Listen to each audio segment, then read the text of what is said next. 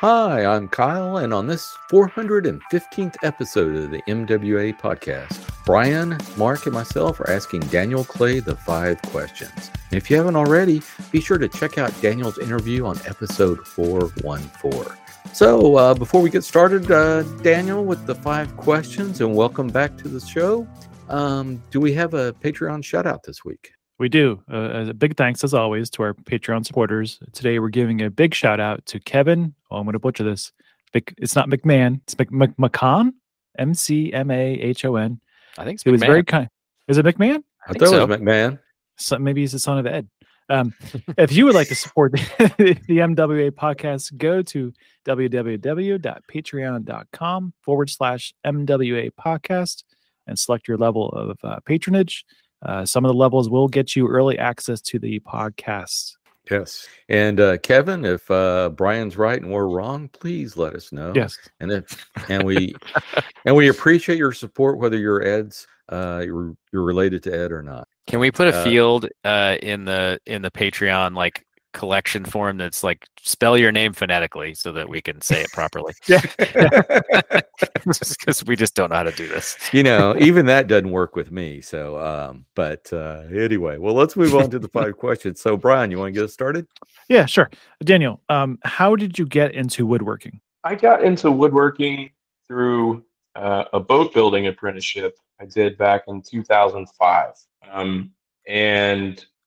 So that begs the question, how did I get into boat building? Well, I didn't really do it because of boat building. I was living in Atlanta, and I went to college for music, and I played music professionally for, I don't know, till I was about 25, 26. Huh. What instrument did you play? And what school? Or do you play?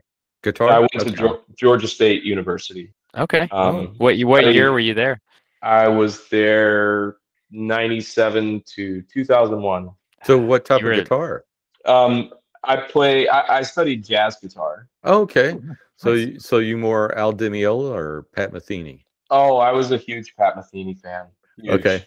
Yeah. Okay. I was actually the outcast in my department because everyone was into like mid 20th century, hard bop stuff, Wes Montgomery, which I also love. But I was one of the only guitarists who wasn't sort of super into into that stuff. I was more into like the 70s fusion stuff. Yeah. So, but I was burnt out on being on trying to make a living being a musician.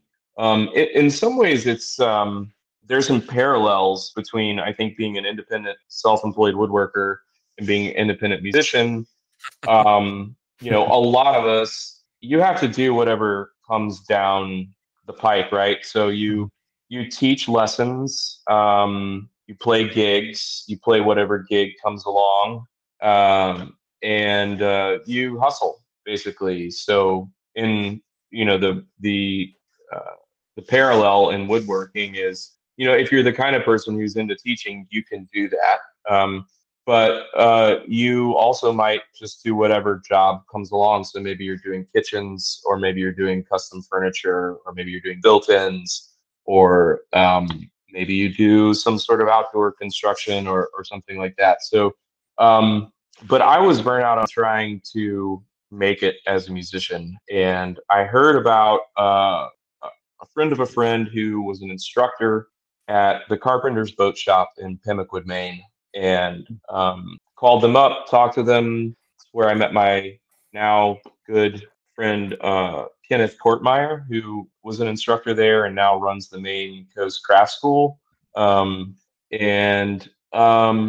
applied. I got the apprenticeship. I went up there. It's a work trade program, so you stay there. You contribute your work to the community there. They teach you how to build boats.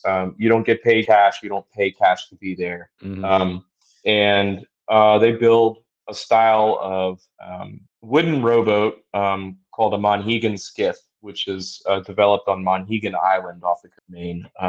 Monhegan Island, made famous by the Wyeth family of painters. You've probably seen Andrew and N.C. Wyeth paintings of Monhegan Island. anyway, so they build these skiffs for the lobstermen out on Monhegan and for a lot of other people in the mid-coast region of Maine. I didn't get super into boats, but I did get really interested in woodworking. And because my friend Kenneth, who was there, was also interested in building lots of and making lots of things other than boats, I got into spoon and bowl carving. We did a run of Drew Langsner's Appalachian ladderback chairs. We did a whole bunch of different things. We had a class with the late Bill Copperthwaite. I don't know if you guys are familiar with him. When I was there, so I just got exposed to a lot of different kinds of woodworking, a lot of green woodworking. I took a hand-cut dovetail class with Karen Wales, who at the time was the editor of Wooden Boat magazine. She's a really fantastic teacher and woodworker. And so that kind of like got, that's where I got the bug. And then I moved back to Atlanta after that year was up. And I worked for a timber framer for a couple years. And then I worked for someone remodeling kitchens and building custom kitchens. I did one kitchen on my own and decided I never wanted to do that ever again. And then I got into a completely other, like a different kind of work, and it stayed a hobby in the meantime. And then in 2014, I moved back up to Maine, and that's when I started sort of shifting my entire life to being a full-time woodworker. I built a little shop, or set up a little shop in the garage of a place I was living, and started my website, which at the time was SaturdayBoxCompany.com, and just started making stuff and trying to sell it, and then getting some commissions, and learned how to chip carve, and then started teaching chip carving. So it all, it just snowballed. All that just sort of landed me where I am now. So chip carving. So were you self-taught in classes or what? Self-taught out of one of Wayne Barton's books. He's got some good books. He's definitely one of the authorities on the technique. And I believe he still teaches. I saw he was teaching at Mark Adams last summer, I believe. So I don't know if he travels and teaches much anymore, but he lives, I'm not sure where he lives, somewhere in the Midwest.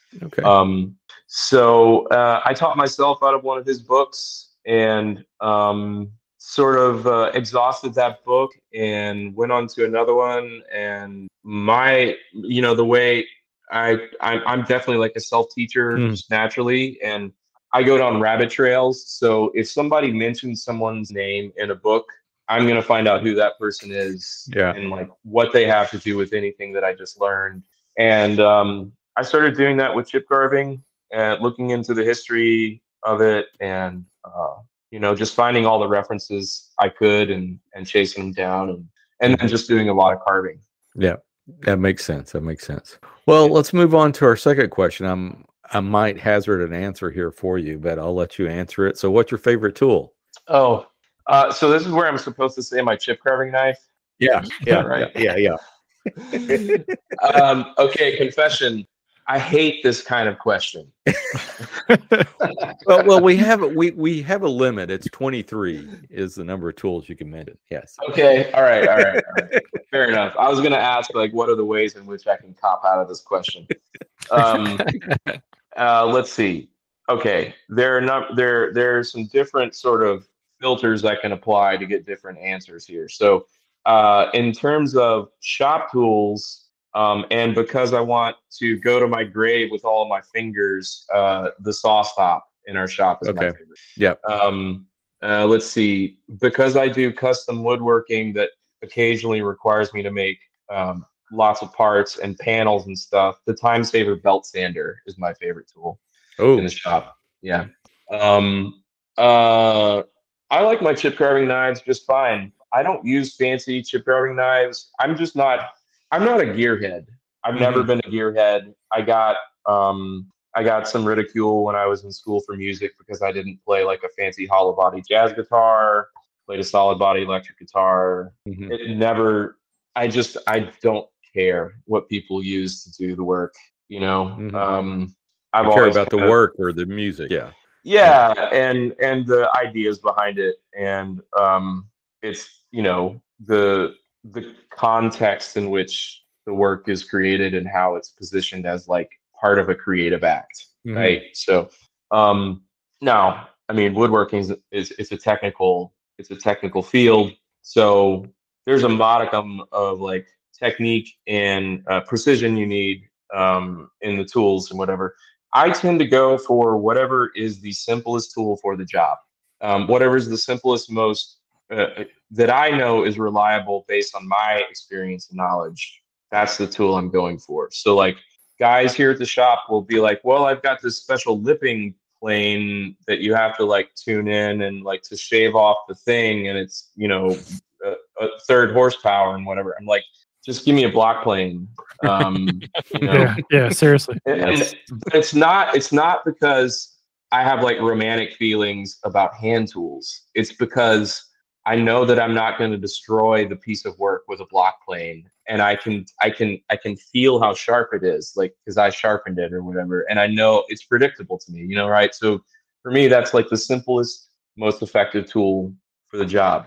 Unless you're like trimming the edge banding on, 200 European style plywood cabinets or something, to maybe use the power lipping plane. You know what I mean? Yeah. Though, like Yeah. it's Yeah. So I'm kind of, I don't know. Yeah, it's a matter of context. Okay, so here's my this is my meta answer, which is the longer I work in wood and the more I design things, and the more original work I do, I rely on my eyes more than I ever have, and I think I don't feel like that is gonna decrease over time. Like, and I mean, even for things that like I should probably be using a bevel gauge for, like I eyeball a lot of things, and I'm usually pretty happy with it. The more I do it, so I think eyeballing is an underrated technique, if you can call it that. No, that's absolutely fantastic. Yeah, we've had a couple of people answer their hands, but Mhm. and I think we've had one other person say their eyes. But yeah, so Mhm. so you're in rarefied company here. Oh, good. So you've mentioned, that in the last episode we were talking about the people who kind of created or at least named the concept of Swedish carving, and you just mentioned Bill Copperwaith and the Boat School. Who has influenced your work the most? That's a really good question. I don't know how to answer that question. I mean, there are people who influence me not as woodworkers. Like, I'm influenced a lot by people who work in other domains. So, like, my sister is a sculptor and painter.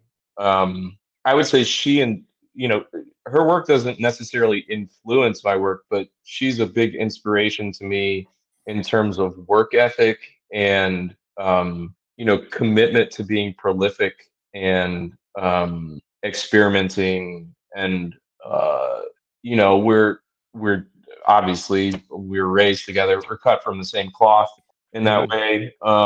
She's a really hard worker, so she inspires me and influences me in that way in terms of like aesthetically or creatively. The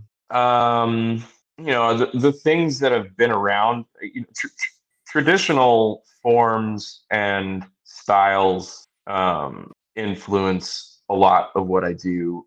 They've been around for a long time for good reasons. So like you can, I'm not somebody who's super into, like, I'm not a Japanese woodworking tool person, right? There are people out there, they're just like, they're enthusiasts for that style of working or for that aesthetic style.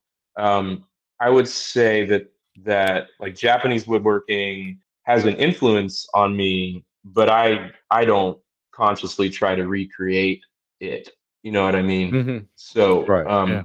yeah, I think there are so many different sort of streams that lead into my creative thinking. It's really hard for me to answer like Yeah. one person or It might, one particular thing. and it might depend. It sounds like it might depend on what you're working on too. It does. Yeah. Yeah. Mhm. Yeah, for sure. Yeah. Well, let's give a shout out to your sister. What's her name? Her name's Lauren Clay. Okay. Okay. Yeah. Fantastic. All right. Well, She got an well, Instagram. She does. I think it's just at Lauren Clay. Okay. Wait, I'm just gonna double check that. Maybe there's a underscore in there somewhere. She is every Lauren but her is coming up. There she is. It's at Lauren Clay underscore. Or you can go to laurenclay.com. She does fascinating work. I think you guys will enjoy checking out what she does. Big installations, large scale sculptures. cool. Cool. Marbling three-dimensional objects. She's really prolific. She's like maybe the most prolific artist I know. It's really, What? I mean, it kind of blows my mind, honestly. She's very talented. Well, as soon as the show's over, I'll check her out. Yeah, it sounds great. Yeah, yeah. That reminds me, sculpture. I just listened to this history podcast, and they were talking about the ancient Romans and how that in the Renaissance they started duplicating the Roman sculptures and all that, and all this white marble stuff. And now they've gone back and found out, no, all those Roman sculptures were painted in vibrant colors. Yeah. But what was left, after thousands of years, Right. were just the white marble. And so in the Renaissance, they just kind of replicated that white marble look, but in actuality, the ancient sculptures were painted. I thought that was fascinating. Interesting. Yeah. All right, Daniel. So, kind of the contrary to what we just talked about, what would you say is your biggest stumbling block? The biggest stumbling block. I think you kind of touched on that you needed another one of you. Yeah, I was just thinking, like, how do I say time management? I guess time management. Bandwidth. Say it. Bandwidth. That's hedging. That's like, if I could only get enough. If I was only operating at 100%. But the truth is just, time management. I definitely don't suffer any kind of like deficit of energy. Like I'm always working on something.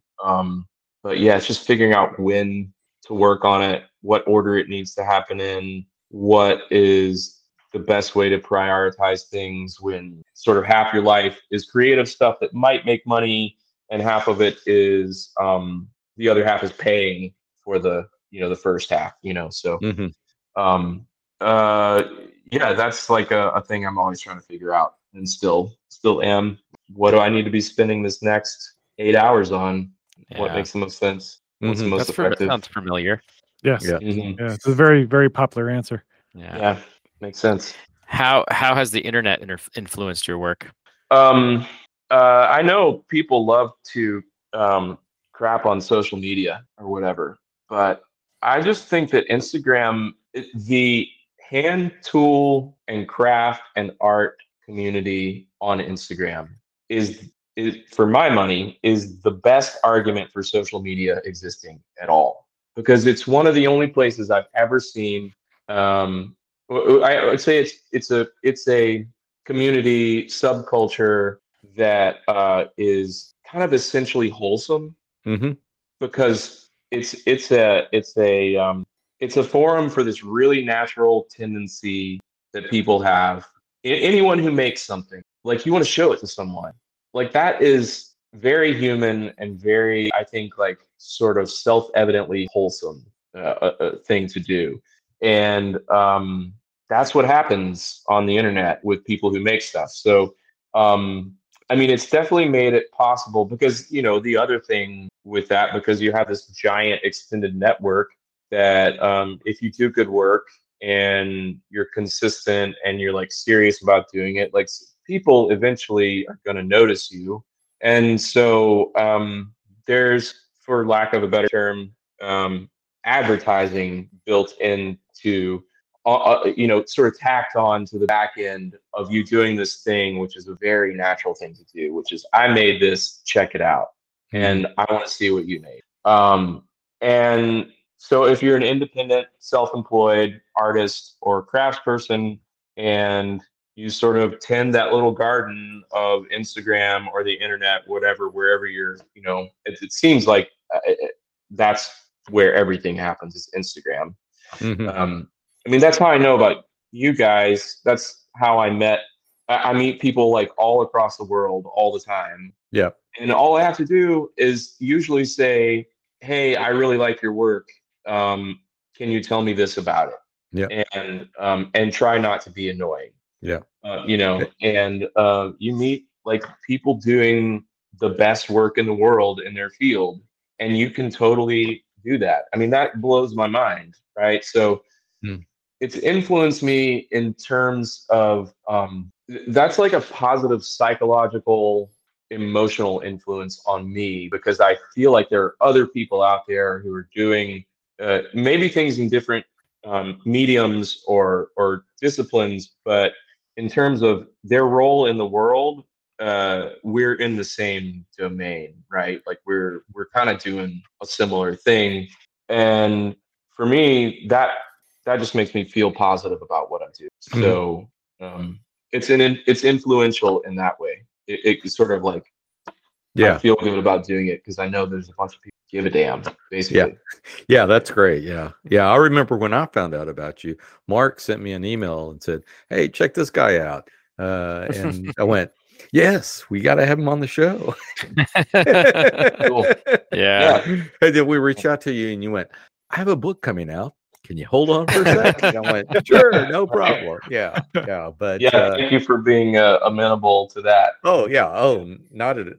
Perfect timing. Anytime. Yeah, it was perfect timing. But yeah, I mean, it's because I follow a few carvers, but I'm not a big person in following carvers. And then when I saw your stuff, I go, wow, this is like stuff I hadn't seen before, even though, because you have your own spin on it. But anyway, so anyone out there not familiar with Daniel, you probably are by now if you've listened through this episode, but go out there and check him out. And speaking of checking you out, where can folks find you on the interwebs? Instagram at Daniel Clay.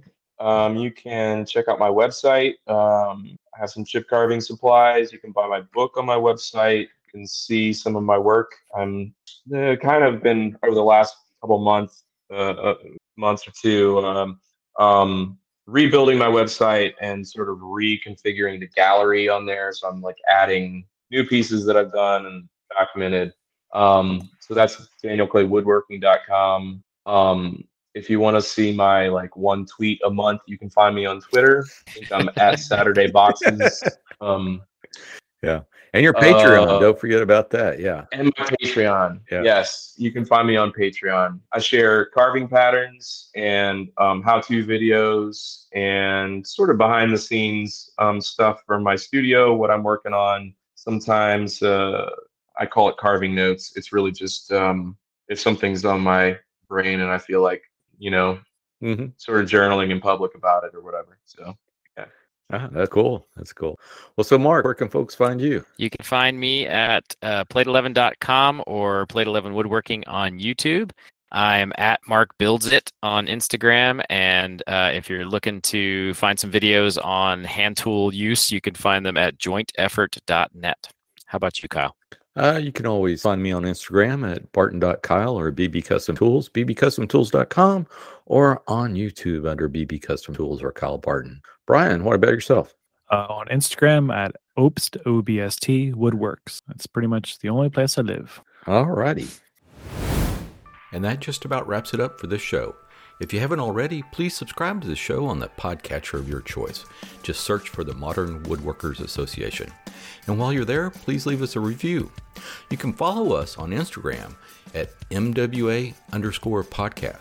And if you'd like to support the podcast, go over to patreon.com/MWA podcast. But the best thing you can do is tell a friend. Word of mouth goes a long way in sharing our discussion.